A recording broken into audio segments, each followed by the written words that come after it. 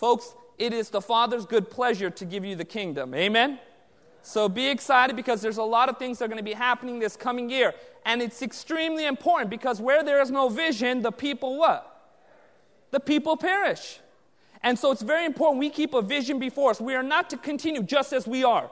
God wants us constantly to grow, to change, and to become everything He wants us to be in accordance to His will. Amen? And I'm really excited. I see so many things happen in series. It's awesome. But folks, I want to know what God would have us to do. I want to know what He wants us to do. It's very important as we study His Word that we grow together as a church, that we are unified under one purpose, and that is to see the gospel go out and to bring as many people into the kingdom. Can you say amen to that? Amen. All right. Name of the sermon today is called what? Plaguing Pharaoh. Do you remember what last week's sermon was about? It was about what? Exodus what? Excuses. And we learned about Moses and the 5 excuses he made before God. Now we're going to continue in that journey. Last week we learned about how God overcame every single objection of Moses. And at that moment, after all this conversation was done, the Bible says something about Moses. He took the rod of God. It was no longer a rod, a regular rod used for shepherding. It was now called the rod of God. And he, with boldness and just filled with the Holy Spirit, went on his way to confront the mighty Pharaoh, the mightiest man in the mightiest nation with the mightiest army. He went there to confront him because God had laid a special mission before Moses, and that was to free the what? Whose people? His people. Let my people go. And we learned about Revelation chapter 18. What's God's call? To come out of Babylon who? My people. And God is giving us the same call that He gave to Moses, right? So now we're going to pick up in this story, and next week we're going to learn about the Exodus also. We're going to finish this series next week. Now let's pick up the story where Moses has now taken the rod of God in his hands, and he's ready to make this journey to see Pharaoh. Now, before we go any further, I want to share something also with you. I've been having some communication with several premier archaeologists of the church. I've been talking with Dr. Hazel, and I've also looked at some of the material of Dr. William Shea, who's a retired Adventist seminary professor. And these guys are top-notch in their profession, written several books, and they're Bible-believing Christians. Can you say amen to that? Bible-believing Christians. And actually yesterday I had a very interesting discussion with Dr. Hazel regarding the Exodus pharaohs. Now we learned last week there is the first Pharaoh who was the Hebrew baby killer, and that was Tutmosis the first. Then we learned about his son, Tutmosis the second, and his wife, who was who?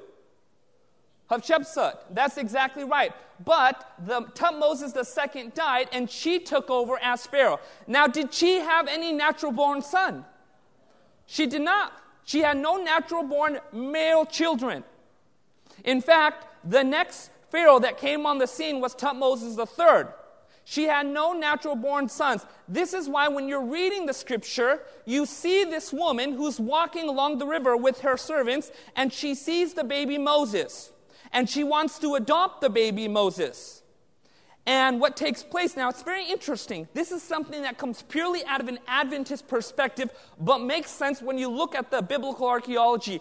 And that is, when you read Patriarchs and Prophets, she makes it very clear that Moses was not just meant to be the prince of Egypt, that the Pharaoh and his daughter wanted him to be the next Pharaoh. They wanted him to be the next Pharaoh. But he refused to be called the son of Pharaoh's daughter, Hebrews says. He refused to be called the son of Pharaoh's daughter. He rejected it because she says, even further in the chapter about Moses, that they would require him to bow down to Egyptian idolatry. Think about that. Do you know what a Pharaoh would be considered? God. Moses was rejecting this. He knew that to become a Pharaoh, he would be worshipped as God.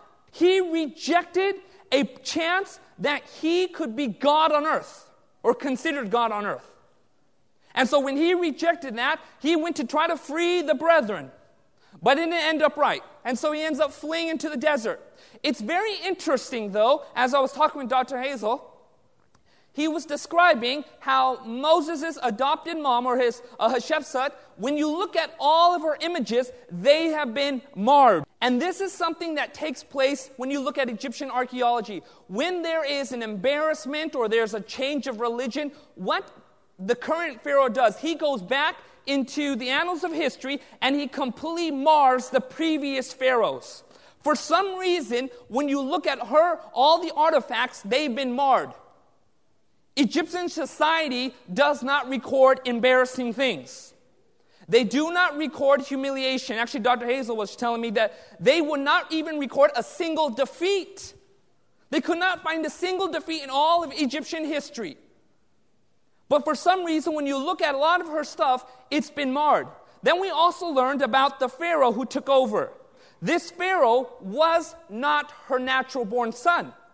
This was actually the son of a concubine with Tutmosis II. Now, this is where it gets very interesting. He proposed a theory to me, Dr. Heisel, that I've not heard before. He says this, that some scholars believe that when you look at this Pharaoh, when you look at all his campaigns, when you're looking at all the things that he was doing, he says there has been speculation that this Pharaoh was looking for somebody. The question is, who was he looking for? Well, I'll let you try to figure that one out. Because there was a threat to his throne. Very interesting. We learned a little bit about this Pharaoh and the hardness of his heart prior to the time that Moses came on the scene to free the children of Israel. Tutmosis III was the son of the former Pharaoh and a lesser-known concubine. He eventually started to reign after the death of Hatshepsut. He was called the Napoleon of Egypt and was known for his extensive military campaigns. He was also called Egypt's greatest conqueror because of his capture of 350 cities during his raid. Archaeology reveals that this Egyptian society boasted of his abilities as the greatest warrior of his own army. And you want to know that's something that's very interesting, and we talked about this last week.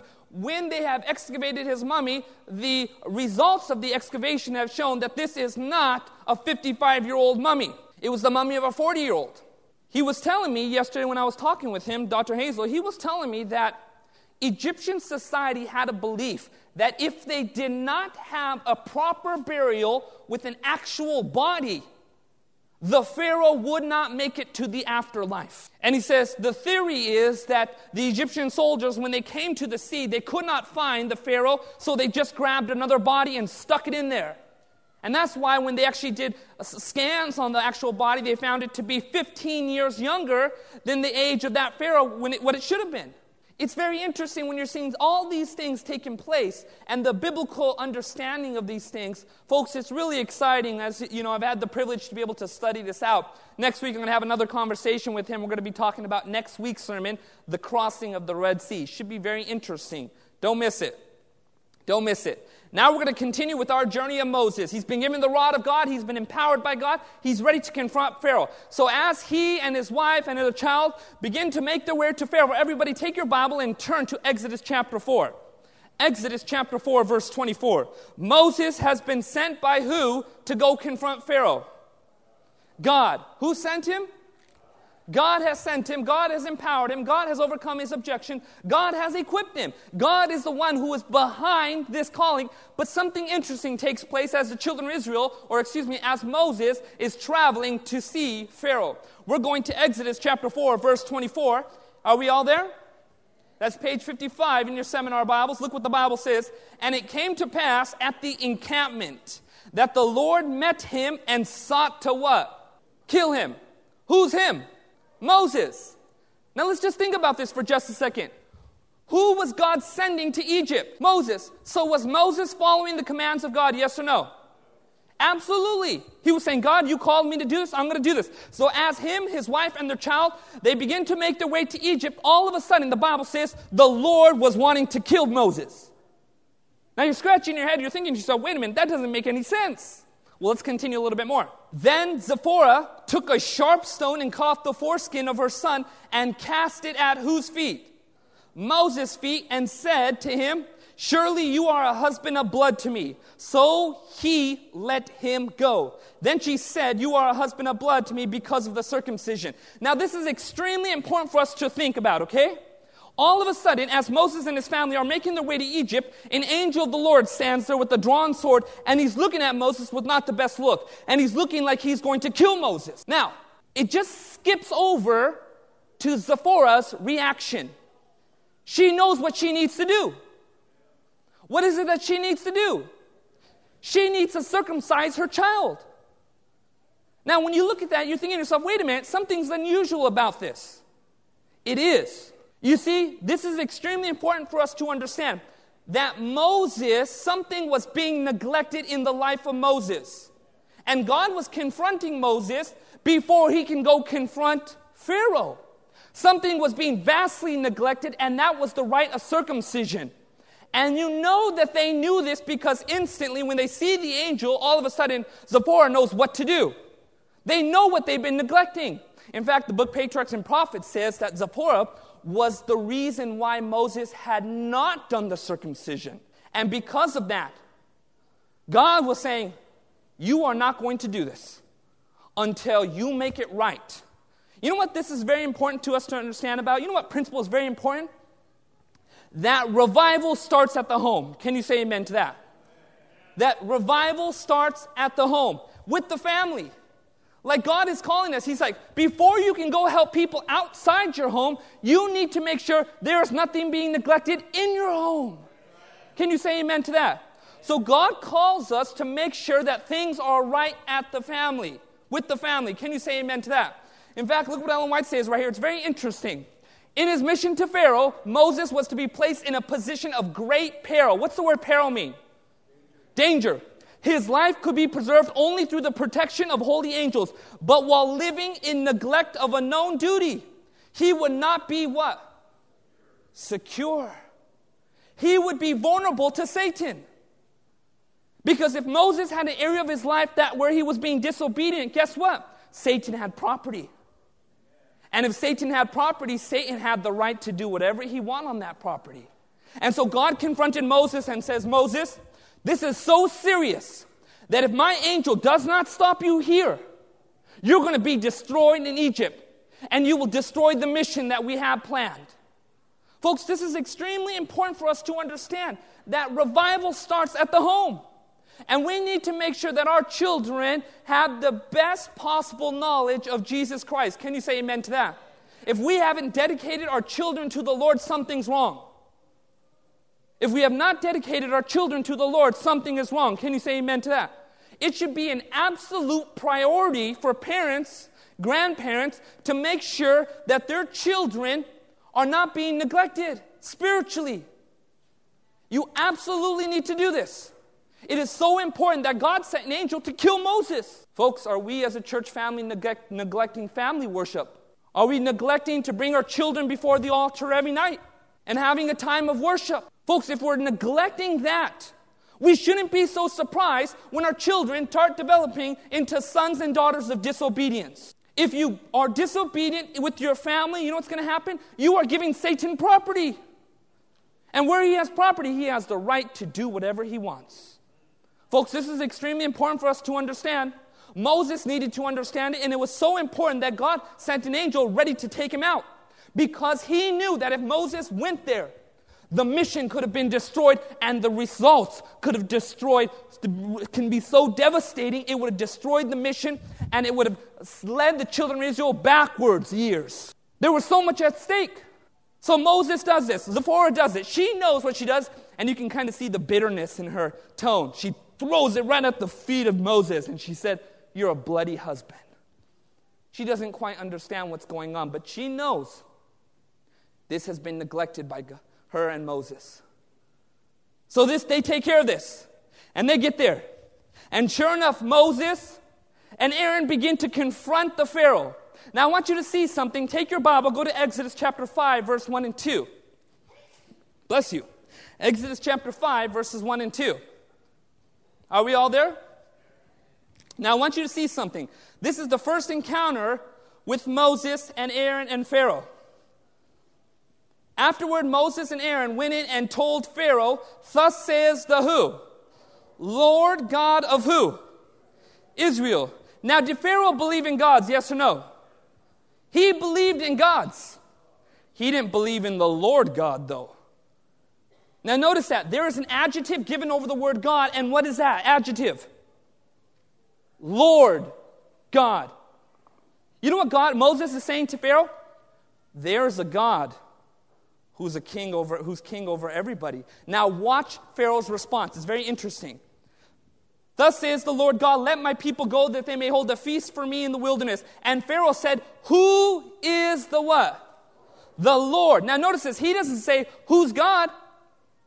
Because he already believes in God. So the question is, who is this Lord you're talking about? The only Lord I know is who?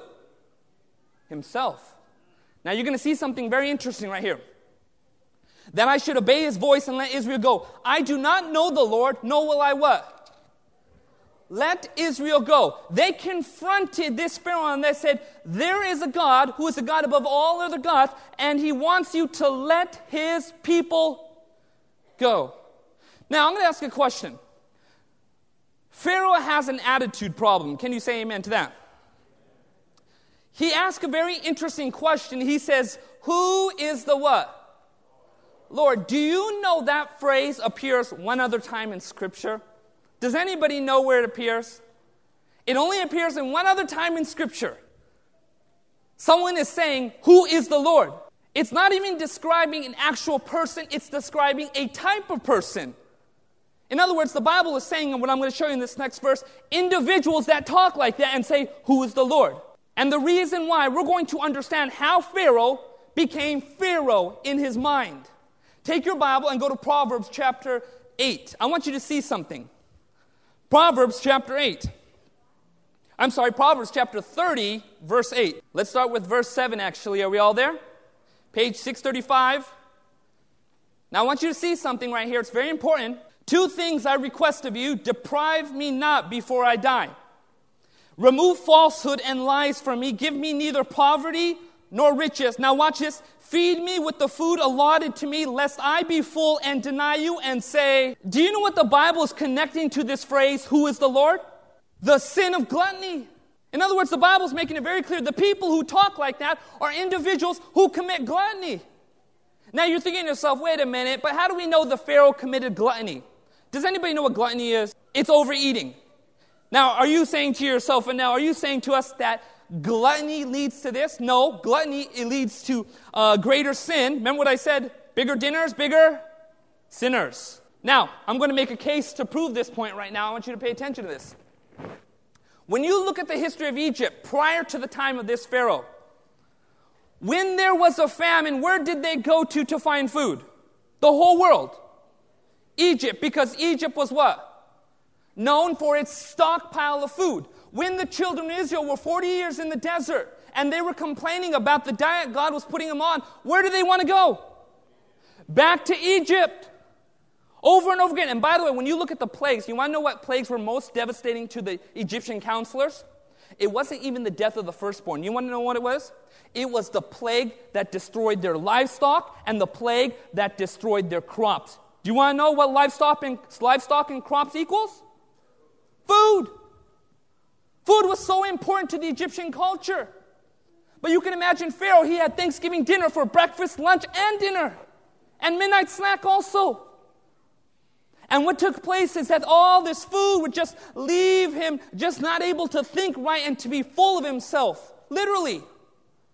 And folks, when someone can't think right, they become vulnerable to Satan.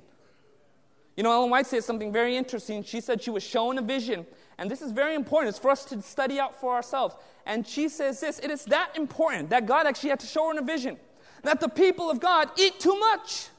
Folks, if you think appetite is not connected to your spirituality, why don't you ask Eve that question when you see her in heaven one day? So you see a problem right here. You see Pharaoh has some problems, and his attitude began to develop. He began to think he was bigger than anybody else and greater than anybody else. And so when Moses talks to him, he said, I don't know this Lord. I don't know him. And so the first confrontation took place. Now watch what happens in that same passage. Let's keep going. Back to Exodus, chapter 5, verse 2. And Pharaoh said, who is the Lord that I should obey his voice and let Israel go? I do not know the Lord, nor will I what? let Israel go. Now watch verse 3. So he said, the God of the Hebrews has met with us. Please let us go 3 days' journey into the desert and sacrifice to the Lord our God, lest he fall upon us with pestilence and with the sword. Watch verse 4. It's very key. And 5. Then the king of Egypt said to them, Moses and Aaron, why do you take the people from their what? Work. Get back to your labor. And Pharaoh said, look, the people of the land are many now, and you make them rest for what? All their what? Now the word rest is a very important word. Do you want to know what it means? It's the word Shabbat. In other words, this word is always connected to Sabbath keeping. Always connected to Sabbath keeping. You know what was beginning to take place? A revival among Sabbath keepers. It was generally being disregarded because of the Egyptian slavery that was taking place. Sure, there was a little bit of flexibility, but as these people began to revive with the message of Moses and with Aaron, they began to keep the Sabbath. And Pharaoh was alerted to this. Now pay attention to this. A controversy took place regarding the Sabbath, and then what happened? 10 plagues. As we look forward to the end of time, we're going to see a controversy develop around the Sabbath, and then we're going to see the outpouring of the plagues later on. Now, this is extremely important for us to understand, and we're going to learn more about this as we continue. Now, everybody, I want you to see something. Look at this. Plagues are catastrophic events designed to communicate a powerful message to people. They generally begin softly with minimum human casualties and less property damage, but as they continue, they become more powerful and more severe. These 10 plagues are an attack not just on the Egyptian belief system, this is very important, this point, but specifically targeting Pharaoh's own what? Heart. By the way, when you read the last plague, God tells Pharaoh, I'm sending these plagues to your heart. See, God's concern was not so much about destroying this false belief, but he was destroying the areas where Pharaoh would not budge, where he put his heart. When God asked the young rich ruler to give up his treasure, God didn't want the treasure. There was something in that treasure. And I love what Scott Wendt was showing. What was in the treasure? His heart. And Pharaoh's heart was in Egypt and making sure his kingdom was secure, that he was willing to go to any lengths to make sure that was going to stay that way. And so God began a calculated destruction of each aspect. But God started off mercifully. He knew the only way to convince Pharaoh to release the children of Israel would be through trial. And I'm going to show you some very interesting things regarding these plagues. Now watch what Ellen White says right here. It's very interesting, found in Patriarchs and Prophets, regarding why God was sending the plagues. God was not just attacking Pharaoh's own heart. Look what she says. It's very interesting. It was so powerful, I felt it needed to be up there. The Hebrews had expected to obtain their freedom without any special what? Trial of their faith or any real suffering or hardship. But they were not yet prepared for what? Now that's important. In other words, why there was a development in the plagues is because who was not ready? It wasn't just the Pharaoh who was not ready. The Israelites themselves. Now look what else she says. They had little faith in God and were unwilling patiently to endure afflictions until he should see fit to work for them. Now this is very important. Many were content to remain in bondage rather than meet the difficulties attending removal to a strange land. And the habits of some had become so much like those of the Egyptians that they preferred to dwell where? Where did the people want to stay? When they were walking through the desert, where did they want to keep going? Do you realize God was not trying to just take care of Egypt? He was trying to destroy the Egyptian in their heart. He was trying to stop that from growing any further, and he was trying to stop it. Folks, the plagues were designed to communicate a message to the Israelites. We don't want to stay here anymore. Do you know God's difficulty in trying to get a group of people from earth ready for heaven? Do you know what God's major problem is? They want to stay here. They want to stay here. In fact, these Israelites had become so much like the Egyptians. They were Egyptian. And God was trying to free them out of Egypt. Spiritual Egypt as well. Before God can take all his people home, you notice that there are these last 7 plagues that take place. And the children of Israel are seeing this, or God's people are seeing this, and they realize, we don't want to be here anymore. This is extremely important for us to understand as we're looking at this story. Now I want you to see what happens next. God sends Aaron and Moses back to Pharaoh. Take your Bible, go to Exodus chapter 7, verse 14. I'm going to go through this rather rapidly. Page 57, are we all there? So the Lord said to Moses, Pharaoh's heart is what? Hard. He refuses to let the people go. Go to Pharaoh in the morning. When he goes out by the water, you shall stand by the river's bank to meet him, and by the rod which was turned into a serpent you shall take in your hand. And you shall say to him, the Lord God of the Hebrews has sent me to you, saying, let my people go, that they may serve me in the wilderness. But indeed, until now you would not hear. Thus says the Lord, by this you shall know that I am the Lord. Behold, I will strike the waters which are in the river, and with the rod that is in my hand, and they shall be turned to what? Blood. The first plague affects what? The Egyptian source of life, which was the Nile. They worship the Nile. You know, when I went to India a few years ago, when you walk by the Ganges, which is like the Nile would be to Egypt, the Ganges is to India, you walk by there. Major source of water. But it's worshipped. You see idols that are there. In fact, the people believe it's so holy that they dump their ashes, my father's ashes. When a Hindu dies, they dump the ashes in the Ganges. Hindus believe that once in your lifetime you need to go to the Ganges to take a bath. And it's a type of purification. But you know what's so interesting? I got to tell you this story. It's kind of disgusting, but I'm going to tell you guys anyways. So when I went there, the teacher was telling me a story that he had when he went to the Ganges River. That he was talking to one of the Hindus that were worshiping there, and they were on a boat, and they were just taking a tour through the Ganges, and they told him, this river is so holy. It is so holy. And the teacher who was telling me this said, and I said, well, how do you guys know it's holy? They said, we'll show you how much we believe this is holy.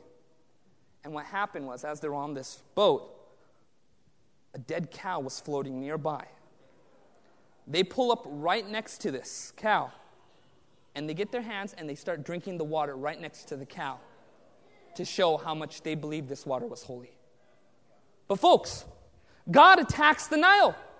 He attacks the Nile. And when he attacks it, he shows that this is under his control. And so as Aaron spreads out his rod, all of a sudden the entire Nile turns to what? Blood. And you can just imagine it. You want to know what's so interesting about this? This was the very first plague. Do you know what the last plague was? The death of who? The death of the firstborn. So the first plague was the Nile turning into what? Blood. And the last one was what? The death of the firstborn. Do you know when you look at the life of Christ, when you're reading the Gospel of John, do you want to know what his first sign was? It says in John, he turned the water into what? Blood. Not blood. Wine. Delicious grape juice. He turned it into that. And do you know the very last thing that God did for his people? He died. God gave up his firstborn. But you know the difference? While these plagues were designed to cause destruction, when you look at the life of Christ, you see that every one of his signs that he was sending to the people were calculated to produce life. In fact, the curses came upon himself. The curses came upon Christ himself. The Bible says in Galatians, he became a what for us? A curse for us. So when you look at the life of Christ, you're seeing something so beautiful. As Moses was given this power to free the children of Israel through these signs, Jesus was given power from the Father to free the children of Israel from spiritual bondage. And it's so interesting when you're looking at the powerful parallels. But let's go on a little bit more to the second plague. The Bible talks about how Moses went before Pharaoh again because he would not he would not free the children of Israel. So he spreads out his rod and he says, look, there's going to be frogs everywhere. And all these frogs begin to pop out. And I think frogs are absolutely disgusting if you ask me. They're slimy. I just can't stand frogs. I can't stand rats more. But frogs is just different. So frogs started popping up everywhere. Now, what's so interesting about this, you're going to see something special as we continue to develop these plagues, okay? As these frogs begin to multiply, Pharaoh's sorcerers, his little Harry Potter band, said, we can do the same. And watch what happened. Take your Bible, go to Exodus chapter 8, verse 1 and 4. Something strange takes place. There's not just a counterfeit. Something bad happens as a result of the counterfeit. Exodus chapter 8. Start with verse 1. Are we all there? Okay. Actually, verse 5, sorry. Then the Lord spoke to Moses, Say to Aaron, stretch out your hand with your rod over the streams, over the rivers, over the ponds, and cause frogs to come up from the land of Egypt. So all these frogs started popping up. Look at verse 6. So Aaron stretched out his hand over the waters of Egypt, and the frogs came up and covered the land of Egypt. Now watch verse 7, because this is kind of hilarious. And the magicians did so with their enchantments and brought up frogs upon the land of Egypt. The commentary says, it's very interesting, the Andrews Bible Study commentary says that the magicians, in their attempt to duplicate it, actually furthered the problem. More frogs started showing up, and they started being everywhere.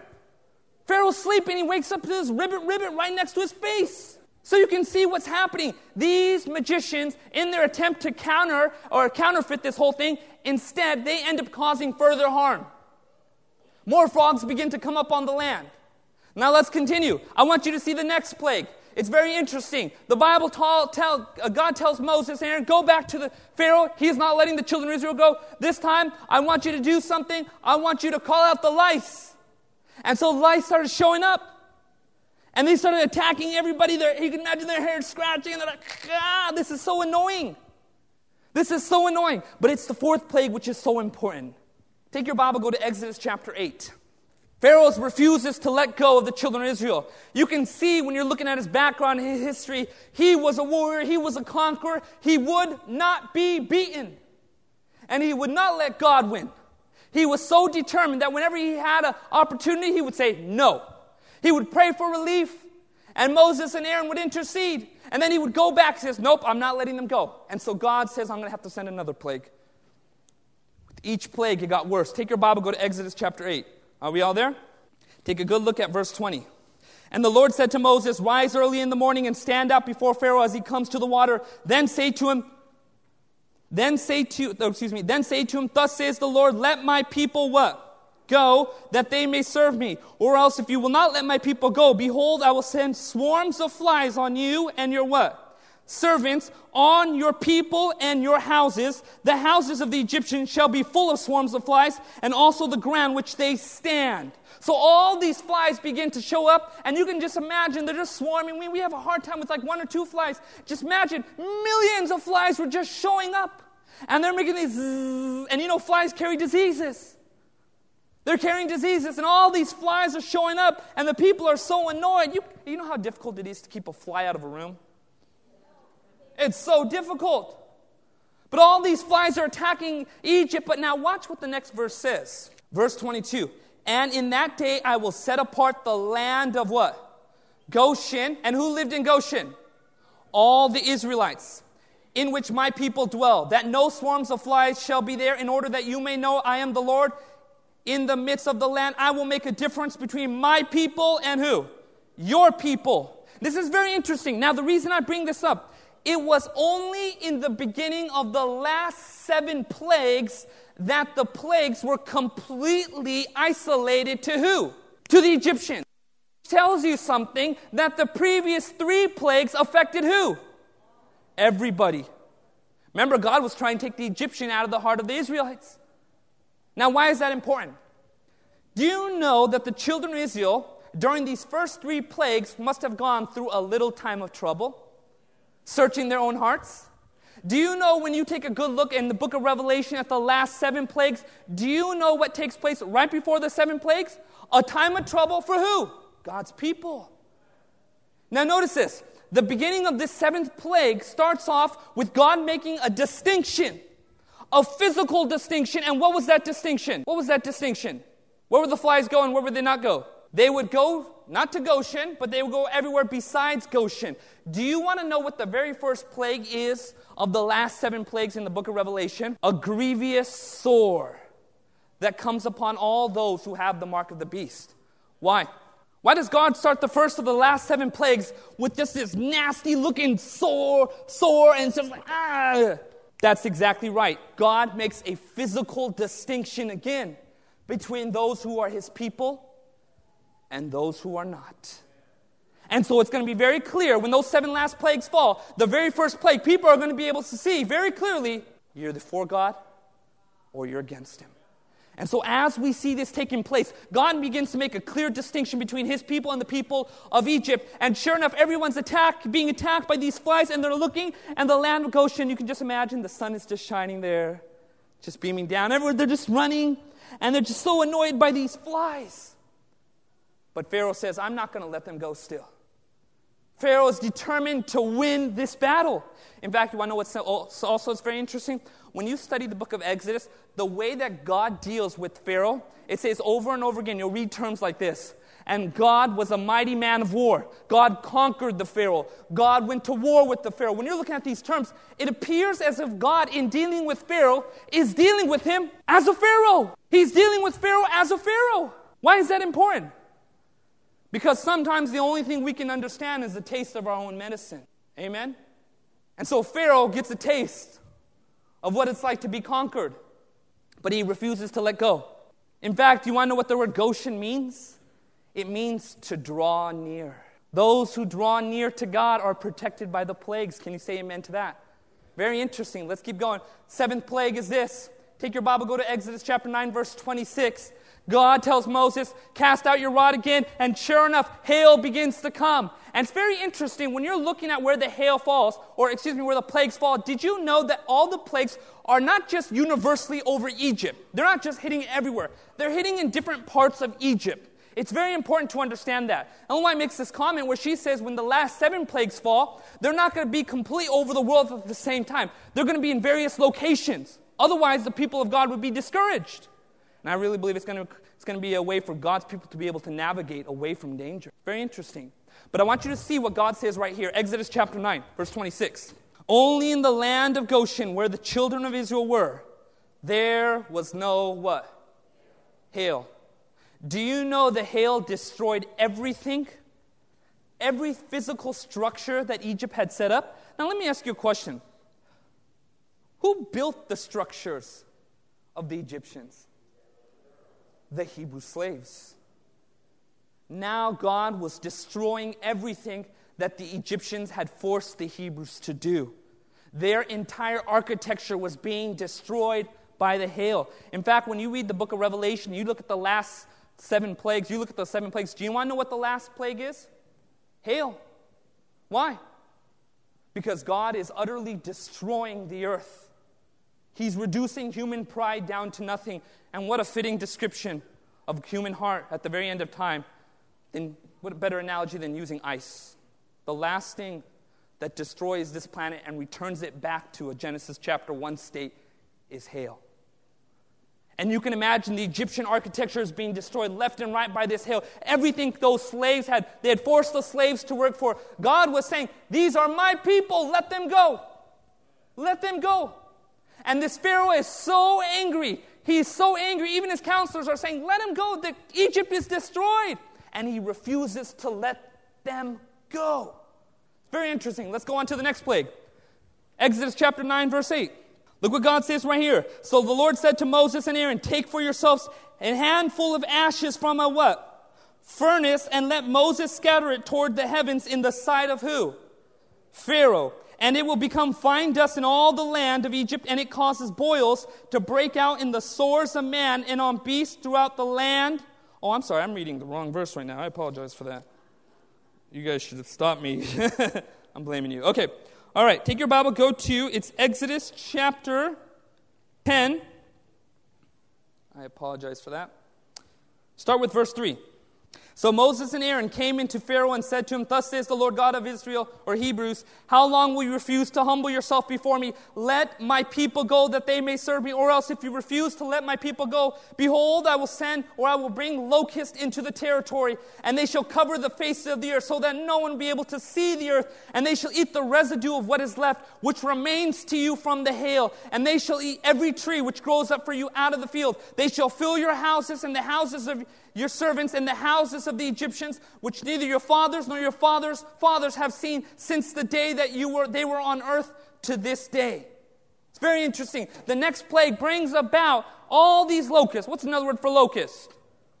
They're a type of grasshopper, right? All these grasshoppers begin to come in swarms. And by the way, when you read the Bible, do you want to know what God claims as his army? The locust. He calls his army the locust. Read about it. So the locusts begin to show up, and they begin to destroy everything the hail didn't destroy. And you can imagine this was setting back the Egyptian economy for several years. And this is why those counselors were so angry with Pharaoh at this moment. God was He was intentional about destroying each one of these areas where Pharaoh was boasting and claiming victory over the entire world. Plague after plague begins to affect this Pharaoh. Finally, God gives another plague to Pharaoh, and he says, there's going to be darkness over the entire land. And by the way, when you look at the cross, what does the Bible say was surrounding Jesus? Darkness. Darkness was over the land, it says. Darkness is everywhere. This was an attack on Pharaoh's worship, his main form of worship, which was the sun god Ra. God was saying, your God has no power. And so you can imagine Pharaoh's going crazy at this moment, but he is holding on. He refuses to let the children of Israel go. What's so important, more than even Egypt, is his pride. He does not want them to be released. And so, as this begins to take place, God tells Moses, you tell them, I will bring one more plague, and then he will let you go. And it was the plague or the death of the firstborn son. And sure enough, this plague fell upon the Egyptians. The Bible says they cried out. There was a great cry. They began to cry out. Think about that when you're reading the book of Exodus in the very beginning. What does the Bible say about the children of Israel? What are they doing to God? Crying out. When you read the very beginning, what's Tutmos the first doing with all the babies? All the male childs, what's he doing with them? He's killing them. The same things are happening back to Egypt now. And now they're firstborn. They get up in midnight. The Bible says there was a great cry. They get up, and all the firstborn are dead. And a cry comes out, and they're like, just leave, get away. But it was so interesting. God told the Israelites, just because you're in the land of Goshen does not mean you'll have protection. It does not mean you have protection this time. You have to do something very special.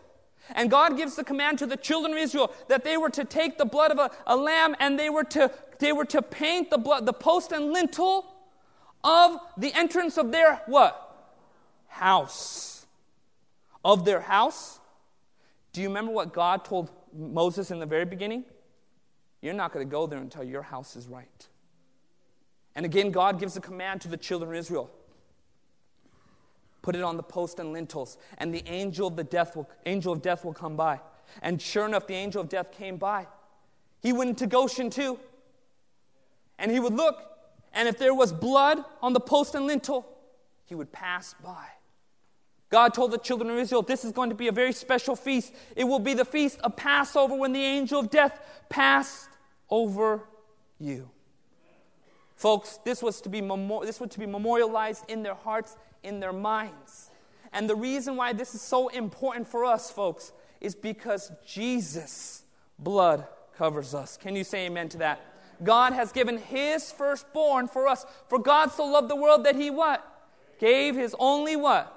Begotten Son. God has given us his blood, his precious blood. In fact, when you look into the sanctuary, the main part of the sanctuary, the most holy place, when you look in actually the most holiest part, you'll find 3 pieces of furniture. The rod. Do you know why the rod was put in? The Bible says because it was to be a sign against us. Do you want to know why the pot of manna was put in? The Bible says because it was to be a sign against us. Do you want to know why the law was put in? Because it was to be a sign that was against us for all our follies, all our mistakes. Yet with all these things that were against us, all the signs that were against us, the Bible says there was a mercy seat above it. Can you say amen to that? There was a mercy seat. Next week, we're going to continue with this series, but folks, I want you to understand something, and that is so important for us to understand. The end of time, the Bible describes in Revelation chapter 20, after the 1,000 years, the children of Israel are there, those who have followed the Lord, they're inside the gates of the New Jerusalem. And the wicked, the Bible says, are like the sand of the sea surrounding it. And they try to take by force what God has been offering freely today. It is the Father's good pleasure to give you the kingdom. No one should have to leave from this church building today feeling they're lost. No one should have to leave feeling they are separated from God. Every person here has been given the provision of Christ's blood. And folks, it's extremely important, like never before, to make sure we are covered in the blood of Jesus. This world is getting a lot worse. It's not going to get brighter. It's getting worse, and it's getting more deceitful, and only those who have accepted Christ's righteousness, not just for them, but in them, will make it through. Folks, I want us to pray right now, and just take a moment between you and the Lord. Make sure that the blood of the Lamb is not just covering you, but your whole household as well. Let's pray. Father in heaven, we thank you so much, Lord, for calling us out of Babylon and for preparing us for a mass exodus, Lord, where we leave this dark planet to be with you. But God, I know that you have to first free us from the Egypt that's within our heart. Lord, we just pray and ask that the precious blood of Jesus would cover us. But not just us, Lord, but our family too, please. You said, believe in the Lord Jesus Christ, and you and your family shall be saved. Lord, you told Moses from the very beginning that his family needed to be right. Nothing should be neglected. At the very end, Lord, you gave families an opportunity to be saved. Father in heaven, we just pray for our families, that you would save them, Lord. Not one would be lost. And God, please give us opportunities to minister to them and not neglect something that should be done with them. Thank you, Jesus. Please bless the rest of the Sabbath. In your holy name we pray. Amen. This media was brought to you by Audioverse, a website dedicated to spreading God's Word through free sermon audio and much more. If you would like to know more about Audioverse, or if you would like to listen to more sermons, please visit www.audioverse.org.